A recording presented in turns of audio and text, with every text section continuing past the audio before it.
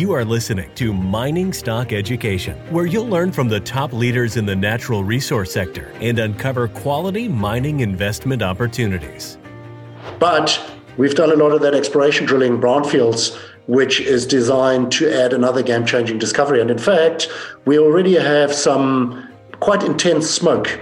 We haven't put this out yet, but we've got some quite intense smoke, which we're following up with 2 or 3 rigs, which is only about 5 kilometers to the east of where we currently are. So there's lots going on.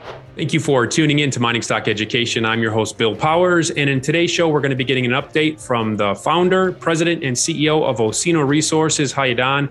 We've been featuring Osino for about 2 years, ever since just before their discovery hole. And in the last 2 years, Osino has truly been a prime example of what it means to lay out potential milestones, hit those milestones, and actually exceed those milestones. So this has become kind of a poster child of virgin discovery, progressing into a development company. So Haya, welcome back onto the program. Since we last spoke, you've put out a PEA, and then past the PEA, you've put out some excellent drill results, and you have many drill rigs turning. So there's a lot going on operationally. Congratulations on this advancement. And perhaps since we didn't go over the PEA, could you give us a thumbnail overview of the preliminary economic assessment to start with? Yeah, thanks, Bill. It's great to be back. Appreciate the opportunity. So yes, the last 2 years was really about drilling, turning that discovery from a discovery into a resource. So that resource, just under 2 million ounces, came out in March. And we followed that up very quickly with a PEA. The PEA was arguably premature because the project is actually still growing as we speak. We got 10 rigs turning, and we're adding ounces every day. But we put the PEA out because we wanted the market to understand that, we're not an exploration company anymore. We're now a development company. We've got a real project which is going to turn into a gold mine, and soon. So we focus heavily on just getting those boreholes into the ground. So we've drilled about 80,000 meters this year. We drilled 60,000 meters last year, 80,000 meters this year. So far, we're going to end the year with probably 120,000 meters drilled. So very, very active.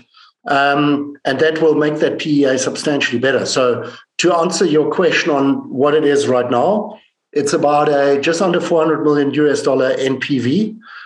Based on 1,700 gold and reasonable assumptions. It was done by a specialist Australian mine builder, the best of the best, really, like a Podium.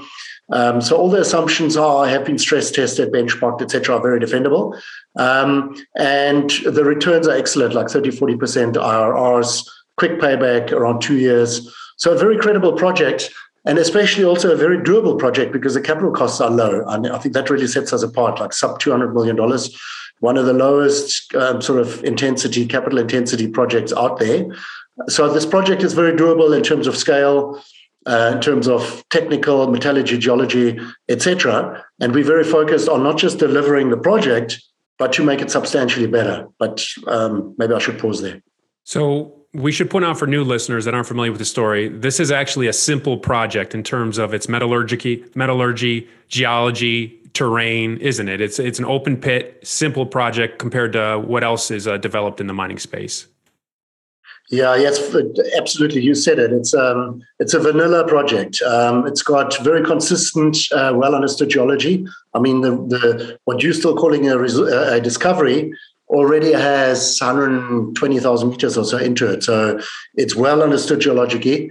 We've done all the metallurgical test work. We've done 4 phases of met test work, already feasibility level test work. We haven't put out a feasibility level or a feasibility study, but the work has been done into great amount of detail, which has proven that it's straightforward, off-the-shelf processing technology, open pit mining. And also to remind your listeners, I'm a Namibian citizen. I was born in this country. I've developed a project there before, which I ended up selling to B2Gold. They built a very successful gold mine. And what we're doing now is just a carbon copy of what we did then. We're just, doing it one more time. I mean, that project, to remind your listeners, is the Otjikoto Gold Project, which B2Gold has, which is doing 200,000 odd ounces of production per year. It's a really high quality, very low cost, highly profitable, $150 million free cash flow mine per year. It's a dripping roast. It's $1 billion company. And what Osino has is actually very similar. We're not quite there yet in terms of scale, but we're going to get there very, very quickly. I think in sort of 6 to 9 months' time, when we put out our next advanced study, we will prove that. And our market cap at the moment is $100 million. So it's there's huge upside, protected downside, low valuation, money is in the bank. We know what we're doing. So we're just going through the motion, ticking the boxes and focusing on delivery. That's what we do best. And that gold mine is called Otjikoto. So when you sold that to B2Gold, I believe that they came up with some good results after they bought it from you, but you just came up with some good results here at your deposit, Twin Hills. Talk us through these good results on the other side of your PEA, and how many meters aren't included in the PEA that you've now given to the market? Yes, so we have I'll try and keep it brief, but we've got a large gold system, surface system. It's an orogenic system, so it's actually similar to the Carlin in Nevada, geologically speaking. So it's sedimentary hosted, structurally controlled. We identified a very large sort of 50 to 100 kilometer trend that we control. We've got a 15 kilometer gold system on it, of which about a third has been tested so far. That currently contains about 2 million ounces. And we've got a number of rigs and 10, 20,000 meters of drilling to test along strike along that trend. So very legitimate potential to add further satellite discoveries and add another game-changing sort of satellite discovery to what we already have. Otjikoto, the full potential of that mine when you sold it, you didn't realize it, but it seems that you're realizing more of it with your Twin Hills discovery quicker before, if you sell it or if you build it, the value's going up quickly here. Yeah, for sure. The one thing is Otjikoto is a great example. These things tend to grow with time. I mean, the other mine that's like Otjikoto, that's 20 kilometers away from us, it's an ex-Anglo operation, was built on 1 million ounces. 30 years later, they've produced 2, and they still have more than 5 million ounces in the ground. This is in the nature of these type of gold belts. Now, that obviously doesn't happen overnight, but the way to get there is to just drill holes. You just got to drill holes. That's what we're doing. 10 drill rigs. You asked me about the meters. So the PEA had 70,000 meters, which comprised the PEA. We have since done another 80,000 meters, of which 20 is exploration and about 60 is resource. So basically, we've doubled the drilling on the PEA. A lot of that is infill drilling, which is a bit of a dirty word to some because they think infill drilling is kind of doesn't add to the picture, but that's actually wrong because infill drilling improves definition. It's a good thing. So we've done lots and lots of that to make the project better, but it will also make the project bigger. That's just the sort of organic incremental growth. But we've done a lot of that exploration drilling, brownfields, which is designed to add another game-changing discovery. And in fact, we already have some quite intense smoke. We haven't put this out yet, but we've got some quite intense smoke, which we're following up with 2 or 3 rigs, which is only about 5 kilometers to the east of where we currently are. So there's lots going on, and a really fantastic opportunity to turn this into another project very similar to Otjikoto, which is what B2Gold has. So you called yourself a development company, but you're also still an exploration company then with what you just described, right? Yeah, no, we are. I mean, I haven't even spoken about the sort of regional exploration, the optionality of our very large ground position where we are also active. We've already made a number of surface discoveries in inverted commas because, obviously the word discovery gets abused, but we've got lots of upside on the rest of the ground, and that's actually not in the valuation at all. So, I mean, the one thing I could tell you without sort of giving it away, obviously I'm on a public forum here, but the PEA has not created a lot of traction or hasn't gotten that much attention in the equity markets because we all know what the state of the gold equity markets is at the moment. But it's certainly attracting attention from corporates. People out there, specialists, operators, gold miners, they know what this is and what this is turning into. And there's a rapid realization from an increasing number of entities that are interested to speak to us. So that's why I'm relaxed. I know our share price is low. We just need to do what we're doing, keep on delivering, make the project bigger and better. And in the end, the right price will be paid. And then can you go from a PEA directly to the feasibility, or are you going to do the pre-feas in between? Yeah, great question. We're not going to do a pre-fees in between. I mean, we are in effect doing the pre-fees internally right now. But in terms of the PEA, is the next study going to be a PEA stroke pre-fees or a fees? Probably both. And there are technical reasons for it, because in a fees, you're not allowed to use inferred resources. But as you can imagine, with a new discovery, initially it's inferred resources. So generally speaking, fees tend to be smaller than PEAs.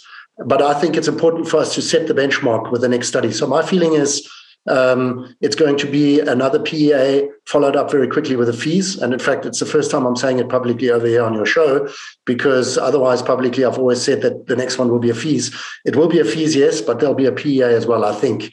We're figuring that out. It depends on what we can find. Obviously, there's so much going on exploration-wise at the moment. And if we make another discovery, which I hope we can announce in the next few weeks or months, then definitely it should be a PEA, but followed up with the fees, because, for us to continue to be a credible developer, we need to fast track along that true development path, not promotion, the true development path, which will require a fees near term. So we're quite focused on that. And you're already working on your permitting with the Namibian government? We're very close to that. In fact, there are going to be announcements soon. We don't want to say too much, but yes, lots of that in the background. Surface rights, lots has happened. We literally 95% there. That's another key de-risking event. We've got a large hydrological drilling program. Namibia is a dry country. So there's so much going on in the background, which is designed to de-risk the project and delivered to a shovel-ready stage. And I think we'll be there in about a year's time. So just with that, I expect a substantial re-rate of our rating and share price. And then, of course, there's the very, very real possibility of additional game-changing discoveries. And then in terms of actually building the mine, is it about a 12-month process, do you estimate at this point, to what it would take to build the mine? I think it's a bit more. So Lycopodium, who are, mine builders, they think it's probably about 15 months. So the steps would be PEA, fees in the first half of next year, a PEA probably earlier, fees probably in the sort of Q2 next year. Hopefully by mid-year, we should have the permitting in place. And then it's FEED, they call it, front-end engineering and design, which is basically turning your feasibility study into actual drawings and designs. Of course, debt financing would have to be raised also in the first half of next year, which we're already engaging with banks as we speak. And then sort of late next year, you could expect early works potentially. Of course, then the question is, are we going to do it on our own? Will we do it with partners? Will we do it? Will a partner do it on our behalf? Who knows? That's all in the stars. But we certainly developing the project on the basis that we will develop it or co-develop it. So production 2024, if everything goes as planned, would that be an estimated timeline? No, I think that should be it. I think if we don't achieve that, it would be a disappointment. Okay. And Haya, your treasury and burn rate, I know I sent you a check for my 55-cent warrants from a financing 2 years ago. How much warrant money did you receive? What's the treasury like? Yeah, we got quite a bit. It was, thanks for that check. We got it. We got about $11 million in the bank right now. We will probably spend 5-6 or so before the end of the year.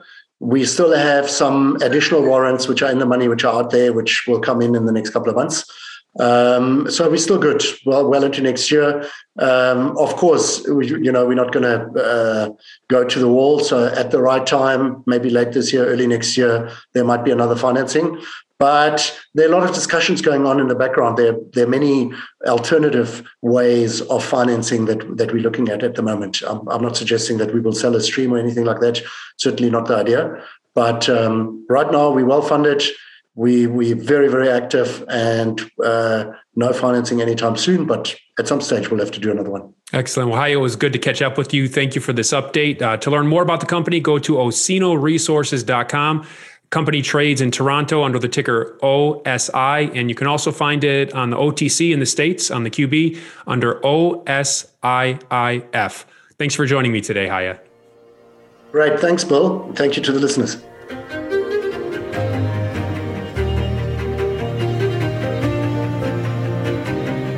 Thank you for listening to Mining Stock Education. Please subscribe and share this show with like-minded investors. Connect with us at miningstockeducation.com and sign up for our email list to stay in touch. Much success to you as you learn about, invest in, and profit from mining stocks. The mining business is one that generates gigantic wealth. You know, a good drill hole that converts might cost $50,000 or $100,000, and it might discover something worth a couple billion. There is no sector that I know of that has offered up as many predictable circumstances where there was the possibility, certainly not the certainty, but the possibility of 10-for-1 returns, as there is in small cap and micro cap mining stocks. Concomitant with that, if you don't do the work, or even if you do the work and don't discipline yourself on the sell side, there are very few places in the world where you can lose as much money as quickly as in mining stocks too. I just started to study up on mining stocks, and I just became fascinated because this is such a tiny sector and it's so volatile that either you could do really well, or you could pretty much get blown out of the water really quickly. The mining sector is a very risky sector. It can take your money very, very quickly. Don't fall in love with stocks. And don't be overly confident, and just do your work as best you can. Do your very best, but don't fall in love and don't get too overly confident, because that's a recipe for disaster. I have met, professional retail investors that have made a tremendous amount of money on the junior mining space. Some of them aren't accredited, and they spend their days researching, talking to people, being on the phone, pouring through financial documents, but it requires commitment.